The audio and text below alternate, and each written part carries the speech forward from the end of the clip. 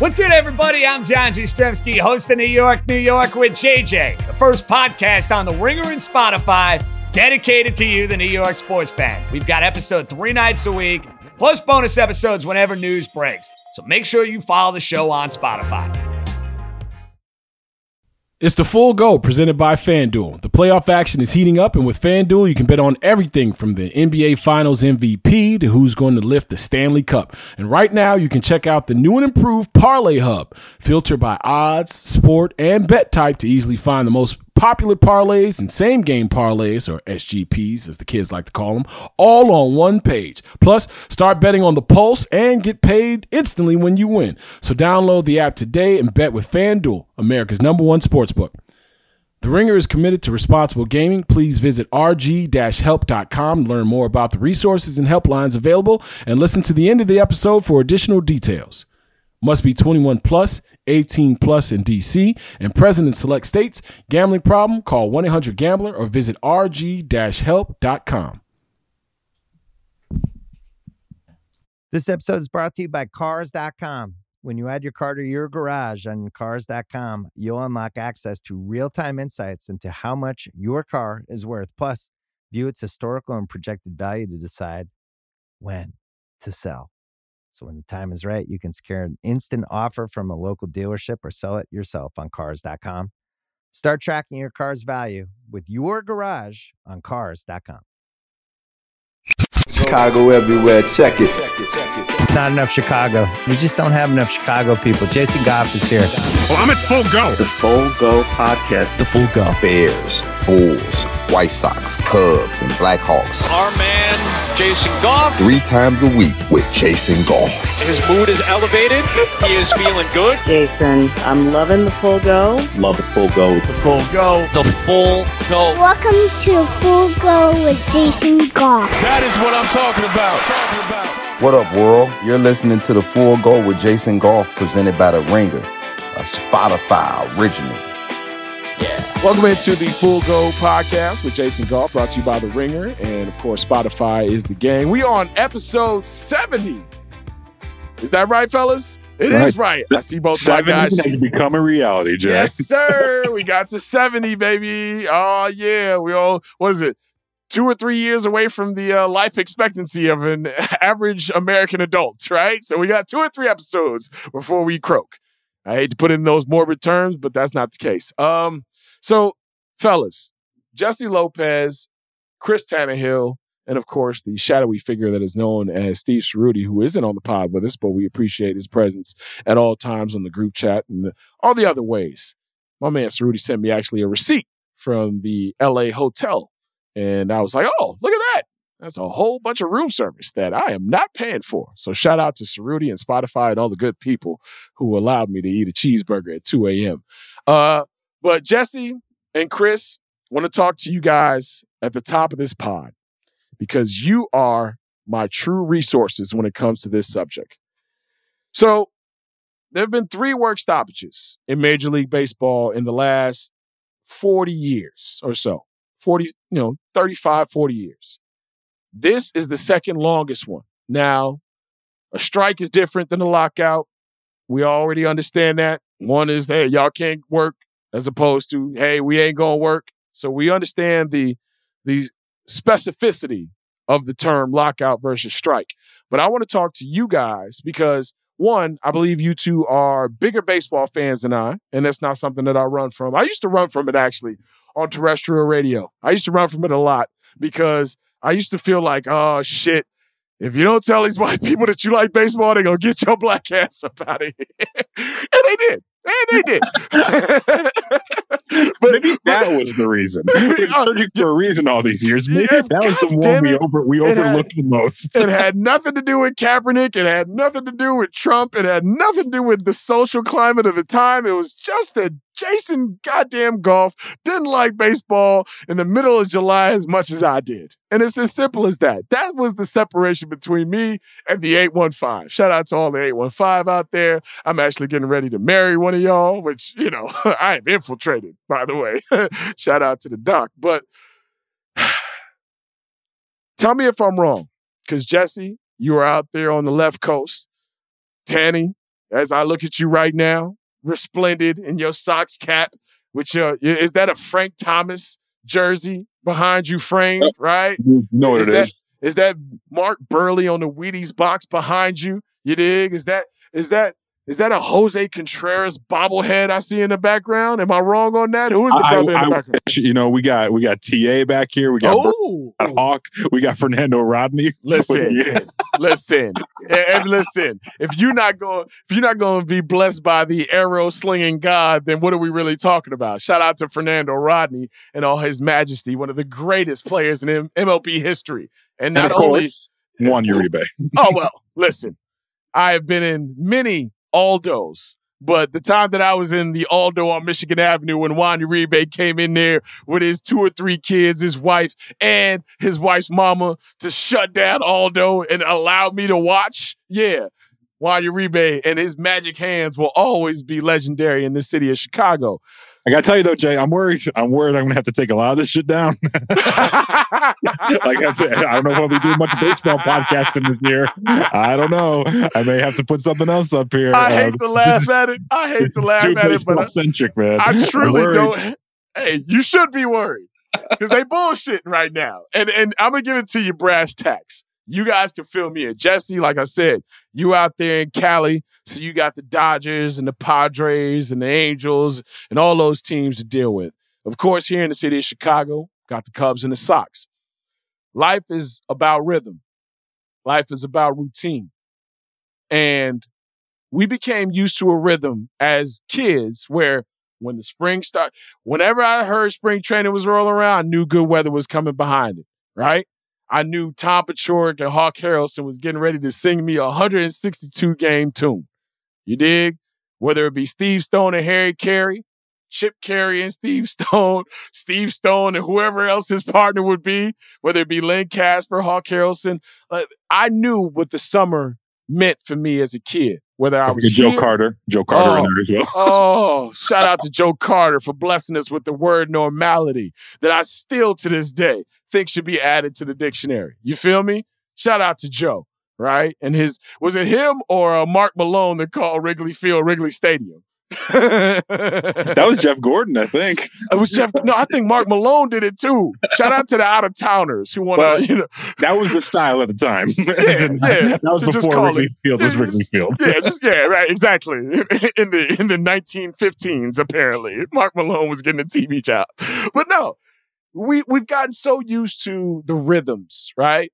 And labor strife, labor negotiations, you get warned about it 2 years out, 3 years out, a year out, months out, the postseason before. And then when the team lifts the World Series trophy up in the air, who won the World Series, by the way? Who won it? Quickly. Atlanta Braves. Yeah, shout out to the Atlanta. I actually picked the Atlanta Braves and the Chicago White Sox to be in the World Series this year. So I was right, damn it. I was right. I picked the Braves to win, too. But I ain't want to say that too loud. You know, here in the city of Chicago, you get murked on the expressway fucking around and doubting the teams outwardly or, in any kind That's not the reason. That too. I actually told somebody today in the bar, I was like, hey, man, I don't even talk crazy to 10-year-olds because I feel like they got the strap on them.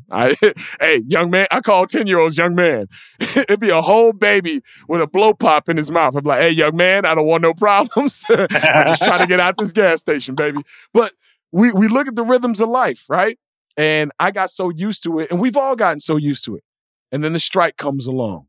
And was it 400, 500 some odd games canceled because of it? We're at the point now where we sit here on Sunday night. And what's today's date, fellas? Is it February 27th as we're taping here? 10:24 p.m., right? Little timestamp for you in case you thought this came out when you're listening to it at 9 a.m. tomorrow morning. We're at the point now where we're getting very, very, not just very close, we're about to lose regular season games here. And for White Sox fans, for Cubs fans, hell, for Pirates fans, Royals fans, wherever they may be, as a person who got introduced to baseball later in life, I really didn't get hooked on baseball until I was 10, 11, 12 years old. And I deem that later in life because to me, baseball for young men of my age at the time was introduced to you by your father, your uncle, a neighbor, whatever the case may be. Well, guess what? I was in a Belizean community in Evanston My dad, when my dad first came to this country, he wasn't watching baseball. He was watching football. Lawrence Taylor was a god, right? He was in New York. He was in the midst of it, right? And soccer and cycling and all the things that are more respected or more well represented in the country that my parents grew up in, that's what I learned about. But I didn't get baseball handed to me until I ran into the Chicago White Sox around 1990, 1991, 1992. When I got introduced to Wilson Alvarez, Alex Fernandez, Frank Thomas, Jack McDowell, Kirk McCaskill, you know what I mean? Like those kind of Craig Graybeck, the Little Hurt, you dig? I mean, those people were the first, Gene Lamont, right? Those were the first that was my introduction to baseball as a kid. And the reason why, living on the north side, I chose the White Sox was because, you know what? Everybody loves the Cubs. This team's got a big hulking brother that is swinging from the hips and seemingly making contact every time he touches the ball. They got 3 dudes who are young pitchers who people feel like they could be aces in Wilson Alvarez, Alex Fernandez, and Jack McDowell. They got a cool color scheme. They're on the south side, right down the street from my grandmother. This is what I should be into. And right now, all I can think of is that there are 10, 11, and 12-year-olds who are going to miss out on that moment. And in that time, when I was falling in love with baseball because it was new, because it was different, it challenged me, right? I'd always pictured it or put it in this frame of the quote-unquote thinking man's game, which as we look back on it now, like I promise you I could walk up to anybody in the street and ask them what are the 9 ways to run a pick and roll. They couldn't tell me, right? But if you can tell me what a hit and run and a double switch is, you must be a goddamn genius, right? Like, these are the things. I came into it with a certain amount of insecurity. I came into it with a certain amount of a novice attitude and wanting to learn, right? The same way that I came into hockey as a kid, watching, Michelle Goulet and Steve Larmer and Jeremy Roenick and all, Steve Smith and Chris Chelios and all those dudes back in the day. Like thinking Jeff Hackett. The moment Jeff Hackett as a backup goalie gets his starting nod out there, he's going to show people. And they actually did too, right? Because he was behind Eddie Belfour for all his years. But when I get introduced to a sport, there's a special nature of it because you'll never get that moment back. And as I sit here today, and as we're talking about baseball in the way that we're talking about it, and not in the terms of kids getting introduced to it, or us talking about who the next big things are, or that Seattle Mariners team, which I look up and down that roster, I'm like, wait a minute, they got the Kansas City Monarchs out there in Seattle. They got a team full of brothers running around out there. Like, it's real shit, right? And a lot of kids aren't going to be introduced to that. A lot of kids aren't going to be able to latch on to some of those spring training stories. And I know you can tug at the heartstrings of the kid story, but really what I'm saying to you is baseball is fucking killing itself. And for so long, baseball has been the sport that didn't know what it was doing until somebody told them about it. Whether it be the MLB TV contract. For years, I was on terrestrial radio here in Chicago, and we had to talk about the MLB TV contract with the host that I was working with, or the listeners wanted to talk about it because games would be blacked out in areas that were right down the road from the stadiums, as opposed to being in Iowa and the game's not blacked out. Like, baseball has been behind the curve, whether it be with rule changes, whether it be the adaptation to today's culture in terms of athletes and young people, whether it be with contract structure or revenue sharing or how we look at baseball minor leagues. You can't tell me right now that you wouldn't have more brothers and more people from diverse communities playing baseball if they knew, oh shit, y'all yanking people up after a year and a half, 2 years? Like, there's a lot of people who still think you got to be in the minors for a few years, like the old school. But you mean to tell me you could jump from high school, play a year of minor league ball, and just jump straight to the pros and be a supreme athlete the same way you can in basketball and before you can in football? Oh, yeah. But I don't think baseball's message has gotten out there because the gatekeepers, for one, have guarded it so much that they haven't let their sport blossom and grow the way it's supposed to. And in these moments, the same people who are describing, arguing, delegating, or even dictating the terms of this new CBA, if you zoom out, you'll see that you're doing the same things that baseball has always done. You're being behind the curve, so much so that not just the digital age, but hell, the analog age that might be following you right now is going to fall out of favor with you.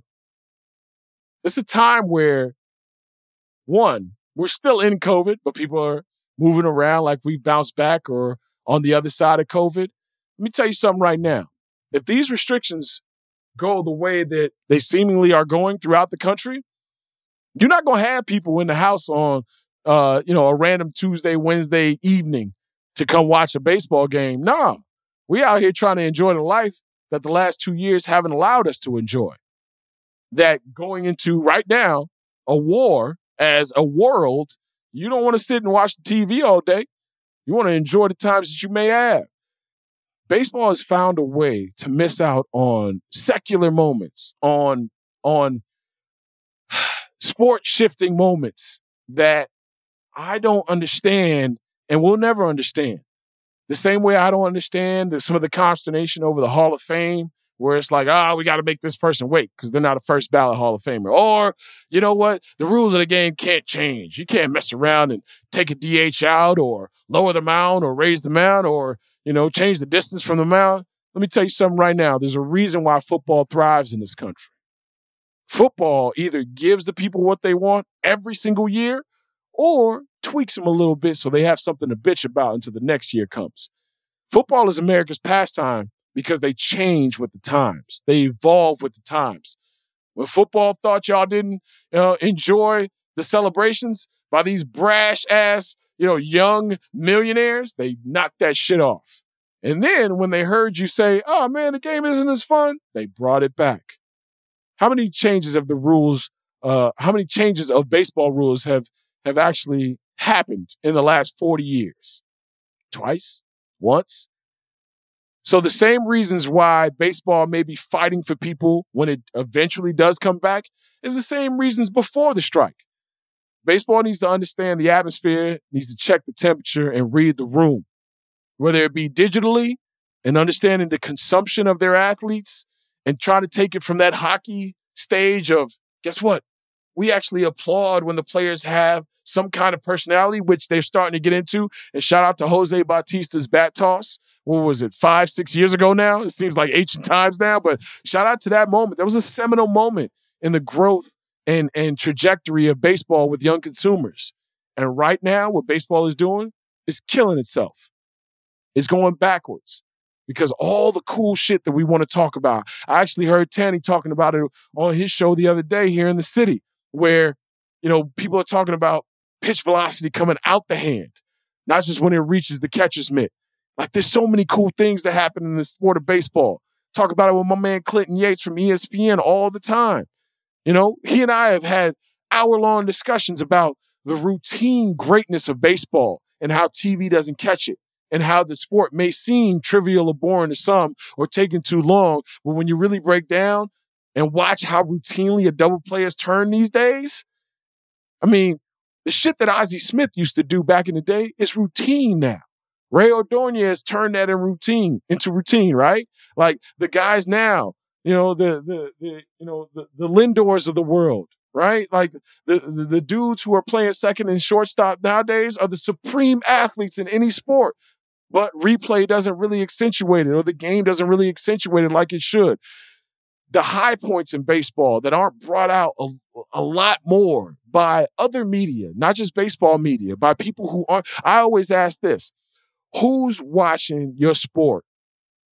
Because when they're watching your sport, they get introduced to characters and players and personalities that they've never been introduced to before.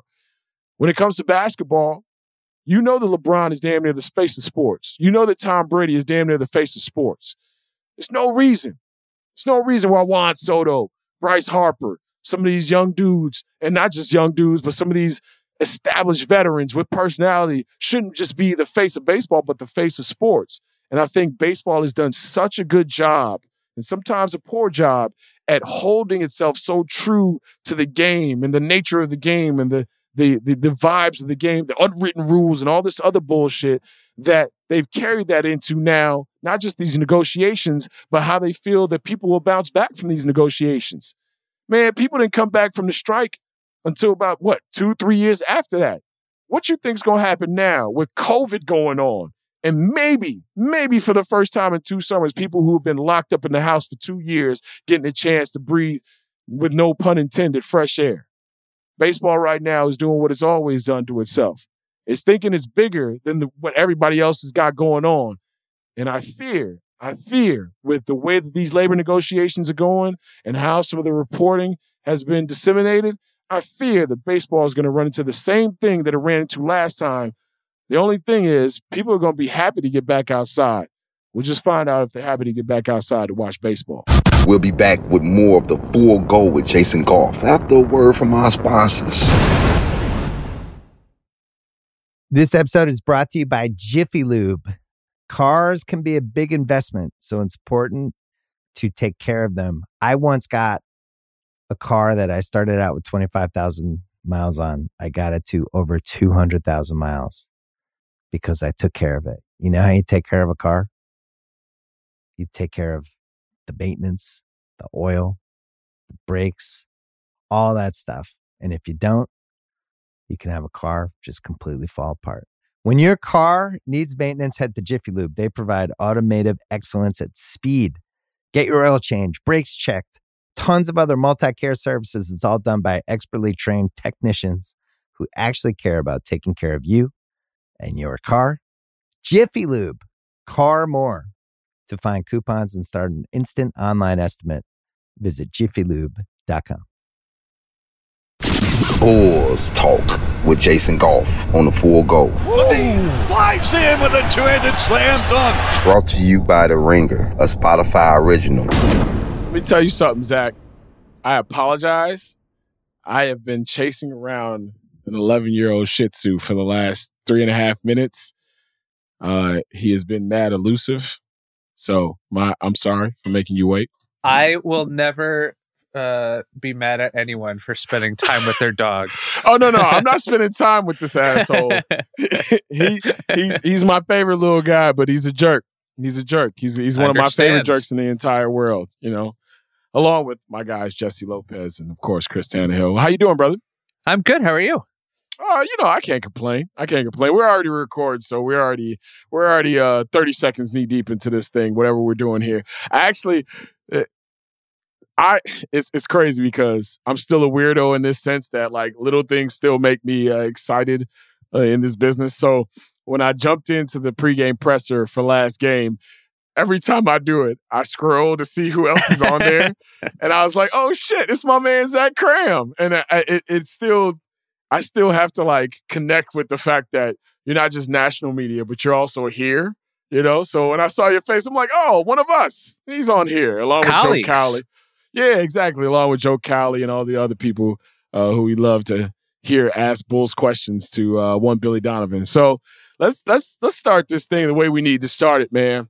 I am in a weird way right now because having covered this team and also having been a fan of this team, you know, you drop your fandom off, and it's so crazy because anytime I run into people, you know, on the street or in the internet streets where they're like, "Oh man, either you should be rooting for the Bulls or why are you so hard on the Bulls?" It's never anywhere in the middle, but I find myself in the middle quite often because of how I grew up in fandom and also how I was raised in this business at like 19, 20 years old to be as objective as I possibly can. So where I find myself right now with the Bulls is asking the question of what should I believe in? What do I believe in? And having seen championship runs, and of course the 90s NBA is a different NBA than the 2020s, the 2010s NBA, right? But understanding what's necessary in a series when you're not going to see Orlando or Charlotte, you know, or shout out to those teams, but you know, right now we ain't got to refer to y'all in any high esteem, but you're not going to see those teams, right? You're not going to see those teams on a Wednesday and all of a sudden see the Miami Heat on a Friday. I'm trying to figure out right now as a Bulls fan and also someone who covers this team professionally, what should I believe in and what's going to translate to the playoffs? And we know defense is one of those things where the defensive teams that we respect during the regular season usually are the defensive teams that carry that respect going into the playoffs. So right now, where are you with how you feel about the Bulls defense with all the pieces that they are missing, but also understanding that some of the guys that are playing right now are going to have to play some defense when Alex Caruso and Lonzo Ball come back as well. Like, how sure are you about the flaw that everyone is talking about regarding this Bulls team right now? Well, I think the first thing is you're going to get a test of that over the next month because there aren't many Orlandos and Charlottes left on the schedule. Right. Chicago has the hardest remaining schedule in the league by my calculations, which means they're going to get a lot of these playoff tests. They've already started to with Atlanta the other night, Memphis on Saturday. And I think they have reasons to be encouraged. Io has been a revelation. I think he's number one on the defensive end. Tristan Thompson has really made an impact in his first couple games with the team, sort of solidifying that backup big man spot.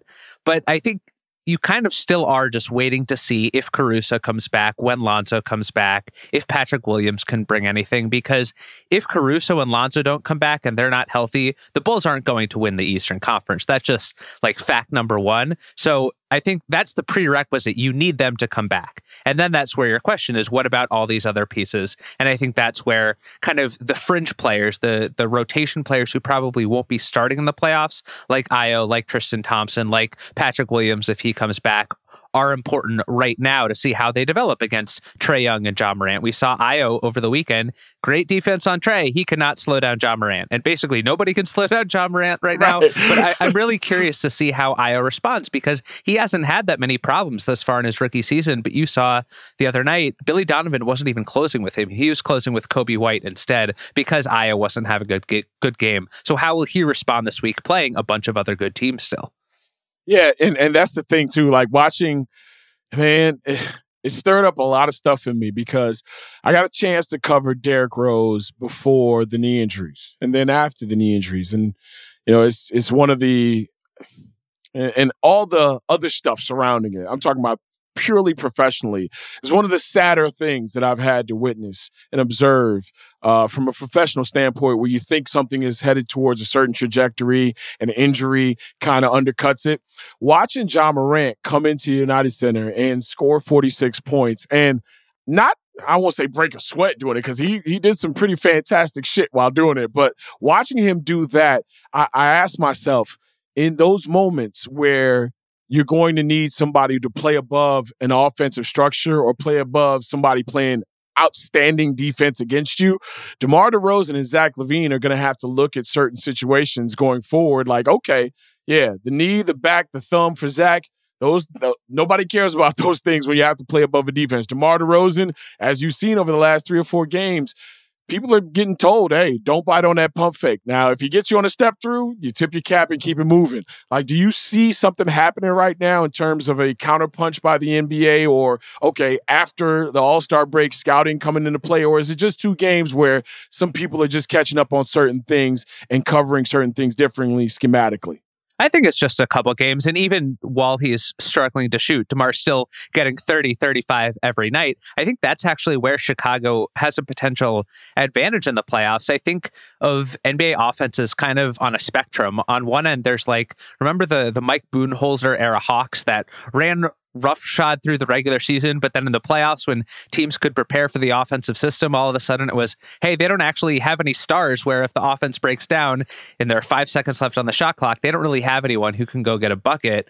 Whereas the Bulls have 2 of those guys. And if LaVine is hot, if DeRozan's hot from the mid-range like he has been all season, they can stay alive in any series.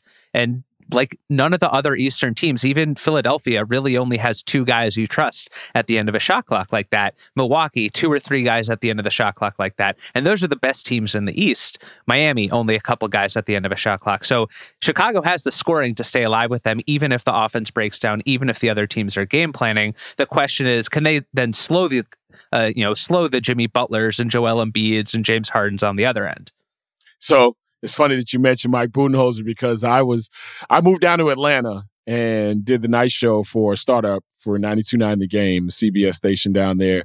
And when Mike Budenholzer got the job down there, it was when I moved down there, and our very first coaches show got postponed because, as you go back and Google it out there, ladies and gentlemen. But when Mike got the job, there was some other things going on, and he had to kind of be put on ice for a little bit. But I watched that whole Mike Budenholzer era, and now it's so crazy to watch him get questioned while being a Milwaukee Bucks head coach and thinking that, okay, the only fatal flaw maybe on that team might be him.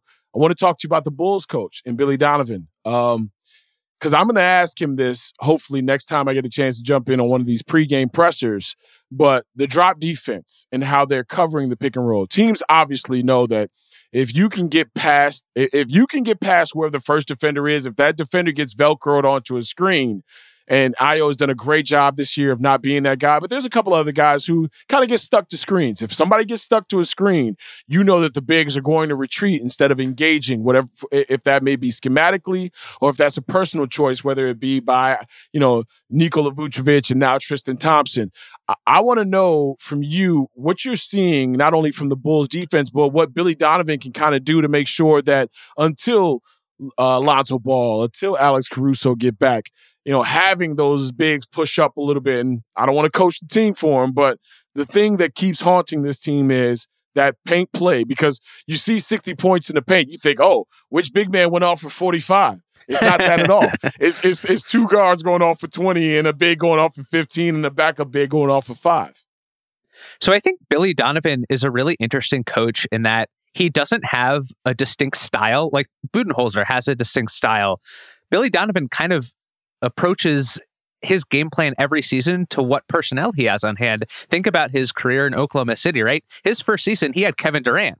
Then Durant left, and he kind of built his offense around Russell Westbrook, who won MVP.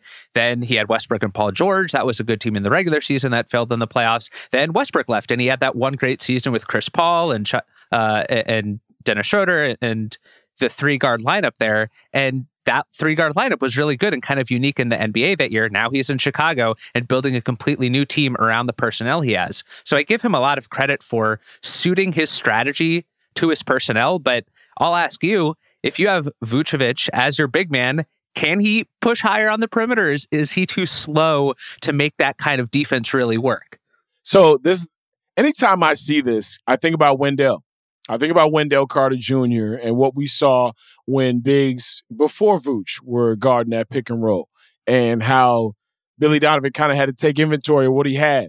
I think he's taken enough inventory of what he has in Vooch, but I think there's something there where he can't lose Vooch offensively for getting beat because he's pressing so high and hedging so high on some of these pick and rolls. And maybe I'm digging too deep in the psychology of the game. Yeah, we all understand his agility might be in question. Obviously, when we're talking about covering some of the best athletes in sports, which is the lead guard in the NBA who's penetrating and who's attacking and engaging you on a pick and roll situation. But to see him drop as many times as he does, and I have this conversation with all of my coworkers at NBC Sports Chicago during the pregame, during the halftime, during the postgame about who's actually implementing this defense. Is it that Vooch is doing this, or Tony Bradley is doing this, and now Tristan Thompson is doing this? Or is this Billy Donovan saying, hey, I understand your strengths and weaknesses, and I understand that we just need to keep guards out of the paint and not get Velcro to screens? It's kind of that weirdness that you're watching it so closely as a fan and also as an observer that you're wondering who is responsible for all-world athletes getting to the paint and being able to create the way that they have.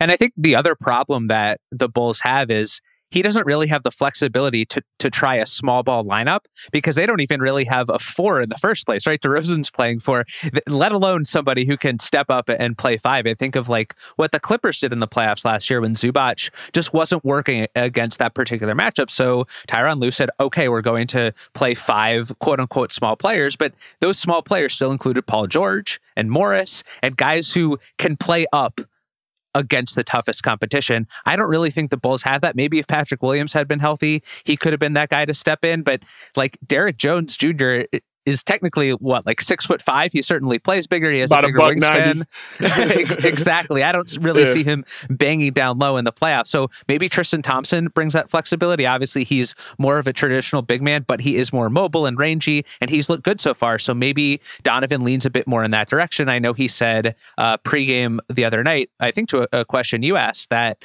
he doesn't really envision Thompson playing with Vucevic together. The double big lineup. And in that very game, they rolled out Jaren Jackson and Steven Adams and bust your ass on the boards and also got all the second chance opportunities they wanted. And there was a few times where Javonte Green was asked to stick Steven Adams or Jaren Jackson Jr. Which didn't really work so well. Yeah. So I'm like, throw that double big lineup out there against them. You got two bigs now, and you've gone small with Derrick Jones Jr. or somebody else at the 5. Like, you've done that for 2-3 minute stretches before. You can always revert back to it. Why not throw the double bigs out there?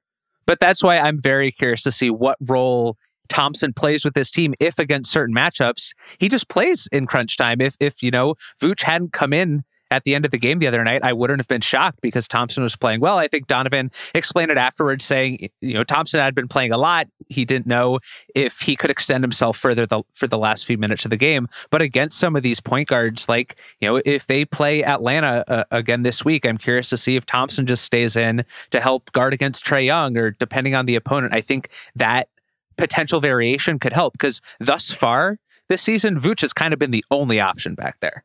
Yeah. My main man, Zach Kram from The Ringer, joining us here on the Full Go podcast with Jason Goff, brought to you by The Ringer. And, of course, Spotify.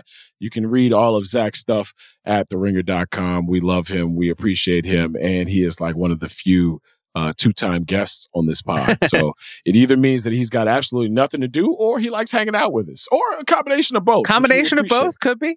That's what I'm talking about, Zach. I got the cover for you. Don't worry. I'm going to cover for you at all times. I'm going to make it look like your schedule is popping and you just, had to jump on with us because totally. You were forced to by dollar bill. Everybody around the pod universe here at The Ringer wants you on, but we got you. So I appreciate that. Zach's back. How much do you think Zach right now is fighting some of these injuries? Because I don't think he looks like himself. It's not like he doesn't look like an all-star in moments or Zach LaVine in moments, but there are moments where I can tell he's hitting that turbo button on the joystick. Totally. And I wonder, they don't have that many back-to-backs remaining. I think they have one toward the end of March against Toronto and Milwaukee, another at the end of March against New York and Washington. I could see him sitting some of those, and Donovan has talked about that. And definitely, if they were in the position of some of these Western Conference teams where there are like 3-4 games separating teams in the standings, I could see him kind of taking a step back a bit. But the two factors that are kind of forcing him onto the court are, one, all the other injuries. They have Lonzo out, they have Caruso out, they have Williams out. Can't leave DeMar by himself. And number two is just every game is so important now because the Eastern standings are so congested that every game really does matter. And if LaVine sits against, Miami this week, that matters in the race for the 1 seed. If he sits against Milwaukee, that matters in the race for a potential seeding. So he's still scoring well. He shot efficiently against Memphis the other night. And I think you can tell it's affecting him on certain plays, but he's still getting his numbers. And as long as that's happening, I think he's still going to play. So I need to ask you about this situation that we have here in Chicago where DeMar DeRozan's getting the MVP chance at the UC. National people are jumping on the bandwagon now. Right? People are watching Bulls games. We're watching to see what this team is or actually isn't. DeMar DeRozan, and I hate to be the negative Nancy, I hate to be the person that's raining on anybody's parade, but I've said it over the last, week and a half, maybe 2 weeks worth of podcast, that this usage for DeMar, and hell, Zach as well, having to come and save the day in the fourth quarter, maybe against teams that are playoff teams and the same way against teams that are, play-in teams. I'm worried that it might catch up in the postseason. We've talked about this from a national perspective with James Harden before, but since James Harden's game is so easy to hate and he is a guy that's easy to dislike if you want to dislike him, we don't take that into effect. Well, Zach LaVine hasn't been there before. DeMar DeRozan has been there before, but we've never seen him perform like this, even in Toronto. I'm not even talking about San Antonio, DeMar.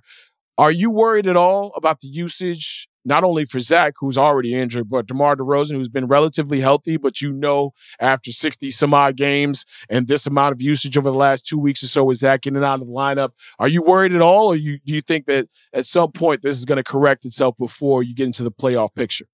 So I think on the one hand, like, DeRozan is obviously in fantastic shape. He takes great care of himself. He looks great. He doesn't seem to be tiring at all. So that is one advantage he has, that he hasn't showed any evidence of fatigue yet. But I do think you're right that this is kind of a hidden problem with injuries throughout the season, is it forces players to play more minutes. DeRozan is up to 35.8 minutes per game. In today's NBA, that is a heavy workload because that's 35.8 minutes of heavy ball handling and a lot of moving around screens on defense. And even if he doesn't guard the best player on the other team, they're attacking him. So that is a big workload. And over the next 20 games, like we've been talking about, they have a really hard schedule. There aren't going to be many easy reprieves over the next month leading into the playoffs. So that is a concern, because if they had Lonzo and they had Caruso and they had Williams, that would just lift the burden throughout the season and make it easier for him in the playoffs. You see the same thing happening with other teams throughout the NBA. It's not necessarily the first injury that sinks you. Chicago is still in second place, but it's the cumulative effect over the course of a season. And we won't know what matters until the playoffs begins, but he's 8th right now in minutes per game in the league, and he hasn't missed that much time because of COVID or injury or anything. So in terms of total minutes, he's even higher, and that is potentially a concern if he's still putting on 36, 38 minutes a night over the next month. All right, before we move on to playoff matchups and all those other things, how special is Ja Morant, man? Like, and I know it's blasphemy. And I know over the last 3 weeks or so, there have been a lot of little graphics. NBC Sports Chicago actually threw one up there. I saw that. Bravely so. Bravely. And listen, Zach, I mean, you can go back and do your Googles. Like, Bulls fans have been mad at me before about some of the things and some of the projections I've made about 2010, 2011, those teams and Derrick Rose. Ja Morant getting a lot of comparisons to Derrick Rose. Derrick Rose changed the game, literally. Like, CBA-wise, people get paid differently because of Derrick Rose. If you are an early contributor, if you are an early earner, if you are an early productive player in your NBA career, you will get paid earlier because of Derrick Rose. The dude still hasn't found his outside deadly touch yet. He's still a streaky enough shooter from outside and doing what he's doing. Ja Morant is on a level that, I don't like comparing guys, because at this point, guys play in different eras from year to year. It seems like it's a different era every year. And Russell Westbrook and Derrick Rose, I remember when they were, in the early stages of their career, and people are these the most two athletic point guards we've ever seen? And then all of a sudden, a whole bunch of Russell Westbrooks and Derrick Roses were birthed athletically, but none of them had the flair, the vision, the toughness, the ability to score, the leadership ability, and also the charisma that he plays with. There's a certain art that Ja Morant plays with that I could truly appreciate. And I hope Bulls fans can too. Like the Kobe people out there in LA, they get Kobe comparisons and immediately it's like, that player will never be Kobe. In this sense, as a Derrick Rose fan, as a Bulls fan, seeing Ja Morant doing what he's doing at the point guard position as a young player, lifting a team to the heights that he's lifted them to, I think not only that those comparisons are apt, I think they're welcomed, and I think they're appropriate because of how special a talent that we're watching right now. I'll respond with a story and a stat. My story is I was on press row during the Grizzlies game on Saturday night, and we're, a stuffy, objective bunch. We don't generally react to things. When he made that 360 layup, a bunch of each other were looking around like, did you see that? Is that actually what happened? Looking at replays. Oh, he actually did do what we thought he did, the 360 layup. So that's the story. And here's the stat, which I think summarizes Morant sort of better than anything else this season. Right now, he is making 5.1 shots per game in the restricted section. No other guard is at 5. No other guard is even at 4. I was about to say 3 might be the highest, right? Yeah. Second place among guards is Russell Westbrook at 3.9. Ja is all the way up at 5.1. That's crazy. Up with the big men in the league in terms of shots made at the basket. You just can't keep him away from the rim. Nah, he's nasty. And on top of it, he's already been knocked out of the air. Like, usually in the first couple of years, somebody's going to knock your ass out of the sky. Like Dwight Howard was assigned with that task with Derek early in his career, knocked him out of the sky a couple of times and hurt him in game, but didn't hurt him long term. But Ja Morant is a special talent, and I enjoy watching him play basketball, even if it's against the team that I root for. I was asked about the eventual playoff matchups and looking at 1 through 10, not knowing where the Bulls are going to fall. And we all know the NBA playoffs now are more like boxing matchups than they've ever been. Like back in the day, we'd be like, all right, 1 versus 8, 8's going to get swept up out of here, right? 2 versus 7, it might be close, but they might win 1 game. 3 versus 6 going to be closer. 4 versus 5, da-da-da-da. But now the matchups are so meaningful that if you've gone up against a team who you got big man depth issues and they got a couple of bigs that can either pick and pop or go to the offensive boards and clean you up, you can get up out of here, even if you're a 2 seed or a 3 seed. Right now, which team that is in the top 8 would you say, yeah, that's the team that I would like the Bulls to see if I'm a Bulls fan, and that's the team that I would like to stay away from? So I think the Bulls would want, actually right now, the 2-7 matchup against Toronto. Nothing against Toronto. I think they have a lot of really fun players, but when you talk about the ability to score in a tight playoff matchup, I think the Bulls would have the 2 best in that series in DeRozan and LaVine. Toronto has a great defense. They have all these 6'8" rangy wings, interchangeable, but they struggle to score in the half court. So I think combine that with the Bulls' defensive limitations, and that's probably the team you want to play the most, especially if someone like Lonzo or Caruso is back to stick on Fred VanVleet. I would love to see Toronto of the available options if I were Chicago. I think the team I'd want to avoid, I don't know how likely it is, but Philadelphia, just because who's going to stop Embiid? I think the real interesting thing about the East this year is normally if you get a 1 or 2 seed, you're like, we're in great position. We'll get an easy matchup in the first round. Brooklyn's waiting potentially in the 7 or 8 seed, depending on how the play-in shakes out. And Milwaukee could end up in the 5-6 range. Like if Chicago falls to 3 and you have to face Giannis and the defending champs in the first round, that's just like a miserable potential end to what a fun season. And I don't really know who on Chicago guards Giannis in that series. So I think there are a lot of landmines. Even like Boston right now, I think could be the most fun matchup because that's Boston, the one. Yeah. Boston, with their defense, they have 5 awesome defenders. So to see like Tatum and Brown up against DeRozan and LaVine, and you have Marcus Smart and Lonzo and Caruso being menaces in the backcourt, that would be an incredibly fun matchup, I think. A lot of chess between Udoka and Billy Donovan. That's, I think, if they end up in like the 4-5-3-6, that would be maybe the most interesting strategically. I think that's going to be the one. I think the 3-6 is the one where because I know what the Celtics have been doing. They've been kicking the shit out of everybody the last week and a half or so. But like you mentioned, they've got a bunch of defenders. They got 2 people who can score. And if that's the case, if you got a healthy Lonzo, a healthy Alex, Kobe being put in his real role, right? And Ayo being put in his real role, Zach and DeMar hopefully getting help because of the depth that is surrounding them. Yeah, I like my chances against the Celtics.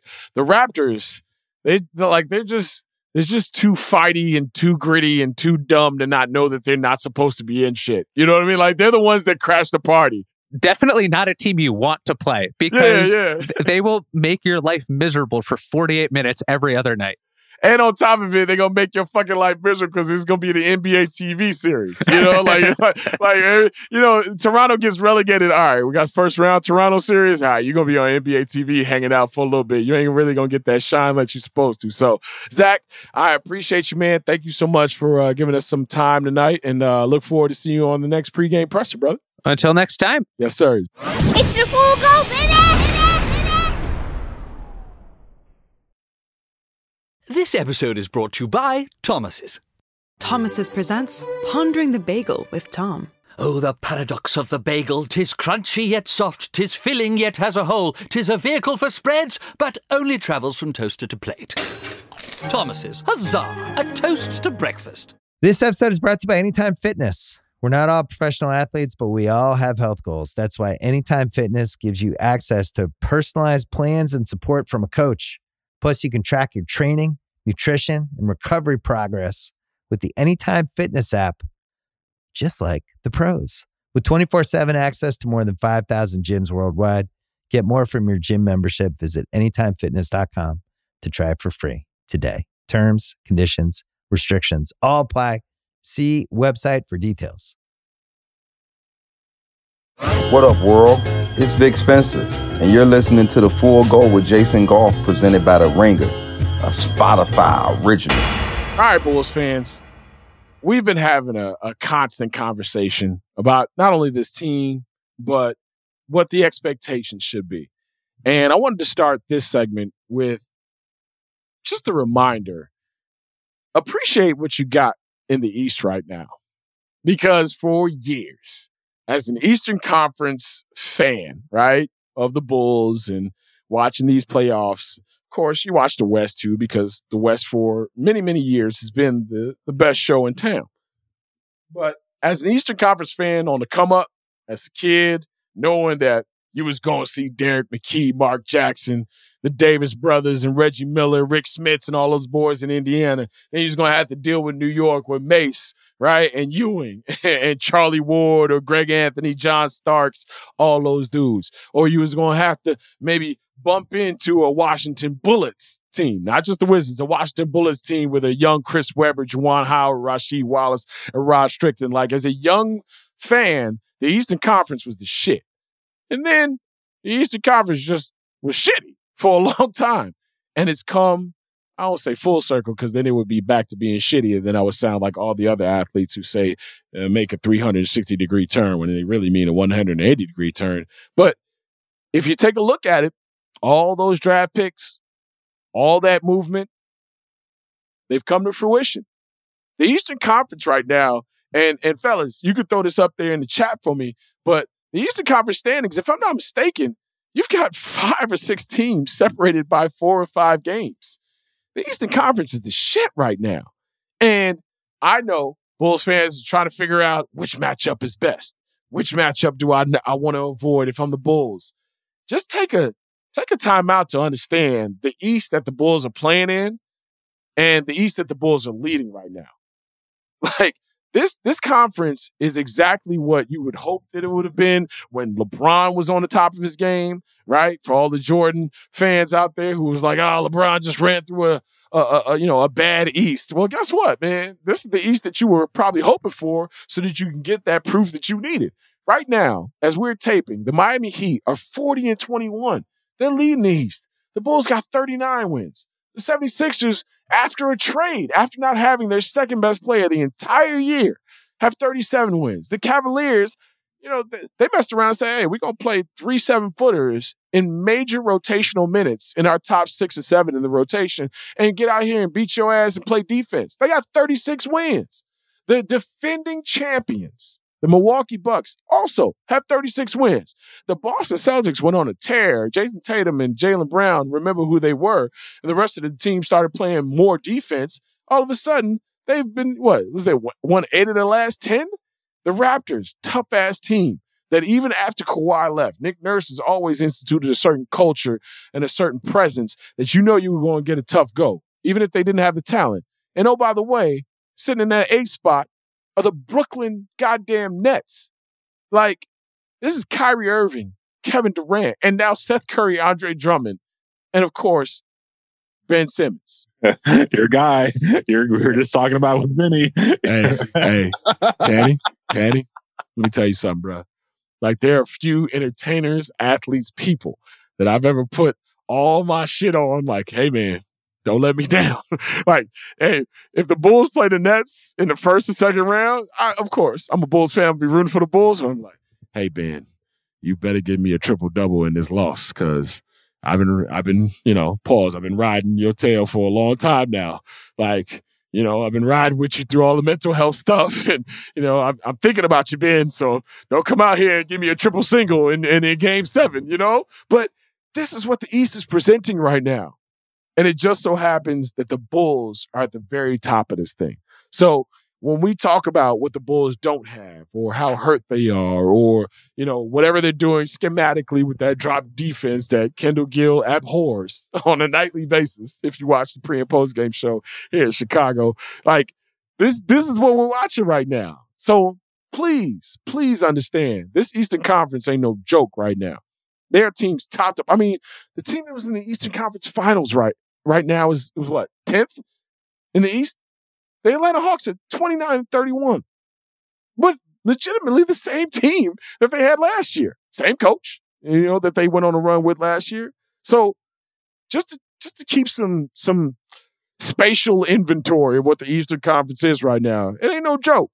And the Bulls banged up and hurt, and with COVID and all the other stuff that they've had to go through the first 61 games of this season, yeah, they've hung tough. They won 7 of the last 10. And after the last loss, because you'll look at it and say, the Bulls are 3-10 against the upper echelon. I believe it's top 5 or 6 records in the game right now. Bulls are 3-10 against those teams. That's fine if you want to point that out. I got no problem with it. I ain't even going to give you the injuries excuse. You play who you play when you can play who you're playing with. And that's what they've done. If you ain't got Lonzo, you ain't got Alex Caruso, fine. They went out there with Derrick Jones as starting 4, I believe starting 4 against the Lakers and the Clippers early on in the season and beat both those teams on the LA run. So if I gave them credit for that, then I can't, give them an excuse, I guess, when it comes to them losing with those players against upper echelon teams. But I truly appreciate the fight in this team. And no, I'm not out here being a homer because y'all hear it on the broadcast. Y'all hear it on this podcast. I talk about what ails this team. I talk about what I think will keep this team from being eventually a championship caliber squad. Like, I think right now this team is a team that makes it to the second round, maybe struggles a little bit in that second round, whatever that matchup is, because obviously the teams get better as you go forward. Would love to see this team in the Eastern Conference Finals, but right now there's a lot of unknowns, there's a lot of injuries, and we haven't seen this team with its full starting lineup since January? Late December? I mean, even before that, with Patrick Williams being hurt in the first 5 games of the season. So they've had their full starting lineup, I believe, for 6 games that they went into this season with. But with no excuses being made, I'm appreciative of how good the East is as a Bulls fan and as a basketball fan. Because when we look at it, all the defensive woes, all the deficiencies, all the inadequacies, whatever you want to call them, this team is still sitting pretty in a position without most of their manpower. Right? The Lonzo Balls, the Alex Carusos of the world, right? Derrick Jones Jr., if he wasn't completely necessary, I don't think he would be playing right now with that bum hand. So the fact that Billy must be doing a phenomenal job, and also these players are bought in a different way. Talk a lot about DeMar DeRozan and his leadership. Talk a lot about Zach LaVine and what he's become. These dudes are made with something else. Now, I still need them to be a lot nastier than they've been in some of these games, but these guys have a special kind of vibe and a special kind of glow, and understand the East that they're playing in right now, and give some credit where credit is due. Yeah, I'm not happy about the 110, 112, 115 points that they seemingly give up on the regular, but I also know what they're without, and I also know that there are very few games, if any, over this last month and a half where they've been particularly banged up that you've been like, this just ain't they not, because the moment you do that, all of a sudden, you look up with 2 minutes left, and it's a 6 or 7 point ball game, which they're going to narrow that gap and close that gap because of who they have closing out games in DeMar DeRozan. So the job that Billy has done, the job that these players have done while banged up and hurt, while making no excuses, I commend them. I tip my cap to them. Also, Vucevic's ankle issue going into this Miami game should scare you, because Nikola Vucevic is getting put in those pick and roll situations where he is not faring well. And we see it, we watch it, we try to figure out who's employing the drop defense, whether it be he or Billy Donovan. Ja Morant is going to do that to a lot of people, but he consistently did it against the Bulls because that is the blueprint now. Get Nikola Vucevic in a pick and roll situation, see if he's going to commit, see if he's going to hedge, see if he's going to show hard. And if he starts to drop, if you got a guard that can penetrate, and this is the other thing too, Bulls fans, the Bulls don't have a guard who does this. So they're practicing against it, obviously, but Lonzo Ball isn't a pick and roll point guard where he's picking and putting pressure where he's engaging the big man. And for all intents and purposes, Ayo Dosunmu is a rookie who's trying to do that, but he doesn't know the nuances, tricks of the trade, and the coverages and scouting that other players who have had experiential differences in this league have. So, yeah, the Bulls are playing without a guard who, one, can kind of show them their weaknesses in practices outside of the film, but also when you get into the game, actually applying that defense. The Bulls don't have that guard. So they're playing a totally different ball game than a lot of these teams are playing. And on top of it, Ja Morant is everything that a lot of Bulls fans who don't want to mention the number one who, will not be mentioned in this segment, but I'll mention him, Derrick Rose. A lot of people are bristling at that Derrick Rose, Ja Morant comparison. You can bristle all you want, and I'm not going to call Ja Derrick. I'm not going to call Derrick Ja. I just know special talents at that position when you see him. The numbers are identical, if not favoring Ja. If Ja can get his team to the number one overall seed a couple of years in a row, win an MVP, change the CBA, well, then we can have that conversation, but I think we can have it now. Ja Morant is special. He's not just special. He is top 5, top 6 in the game special. There's a lot of guys who are foundationally special where you're like, okay, we can win 50 games because he's on the team, he's the best player. And there's certain guys that you're going to win a championship with. And that's one of those guys that I'd be willing to bet on. And I'm not willing to bet on a lot of dudes, right? We've watched James Harden's career go by 10, 11 years now. Dude's a phenomenal player. Led the league in scoring a couple of times, led the league in assists a couple of times. Hasn't sniffed a championship yet. We'll see what happens this year with Philadelphia. But you can be a phenomenal player and still not be able to get to that level where we're regarding you as not just a star, a superstar, but one of the best in the game. I think Ja Morant's got that in his future. And you saw all of it on display the other night against the Chicago Bulls. So him scoring 46, it shouldn't happen, right? He should get his 30, 27, his average, whatever, and push him on his way. But yeah, all those comparisons that are being made to Derrick Rose, they're warranted. They're warranted. And I think Bulls fans, if you're really being true to yourself and understanding and being honest with the game that you know and love, you've seen talent like that before. And it's okay to acknowledge what it is right now. But as far as the Bulls are concerned, the Vooch ankle issue, it worries me.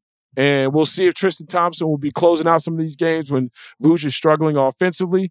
But Ja Morant is the real deal. You went up against a buzzsaw in the Memphis Grizzlies who might be a little bit tougher than you are at this moment because you're injured and because you've got guys who are playing injured. But this is what you're going to see in the playoffs. And that 3-10 record is very real. So Bulls fans, there's reason for trepidation. But I also would ask you to zoom out at the same time and see that the East that they're playing in right now is very, very real. And they're at the top of that East. So it's a mixed bag. And as you're waiting for guys to get healthy, I'd say what I said about a month and a half or so ago. Enjoy this while you can, because you never know what the next turn will be. The Full Go with Jason Goff. That's all the time we have for episode 70 of The Full Go. We will return Tuesday night after the Bulls face another tough test later on tonight when they travel to Miami and face the Miami Heat. We'll break it all down and look ahead to another matchup with the Atlanta Hawks. Plus, maybe, just maybe, we'll have some news on what we hope to be the end of the MLB lockout. Don't forget, you can hit us up on the Full Go voicemail line at 773-359-3103. That's 773-359-3103. We'd like to say thank you to our guest, the great Zach Kram. You can read all of his stuff right here on The Ringer. Our producers, the shadowy figure known as Steve Cerruti. Of course, the always active Jesse Lopez and my main man, Chris Tannehill. For the fellas, I'm Jason Goff. Thanking you for downloading, subscribing, rating and reviewing, listening, sharing, whatever you're doing with this pod. I truly appreciate it. We truly appreciate it. And we leave you with this. As always, take care of each other. And remember, please be safe out there.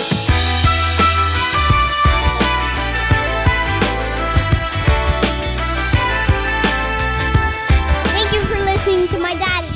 It's the Full Go, baby! Okay, bye! This episode is brought to you by State Farm. You might say all kinds of stuff when things go wrong, but these are the words you really need to remember. Like a good neighbor, State Farm is there. They've got options to fit your unique insurance needs, meaning you can talk to your agent to choose the coverage you need, have coverage options to protect the things you value most, file a claim right on the State Farm mobile app, and even reach a real person when you need to talk to someone. Like a good neighbor, State Farm is there.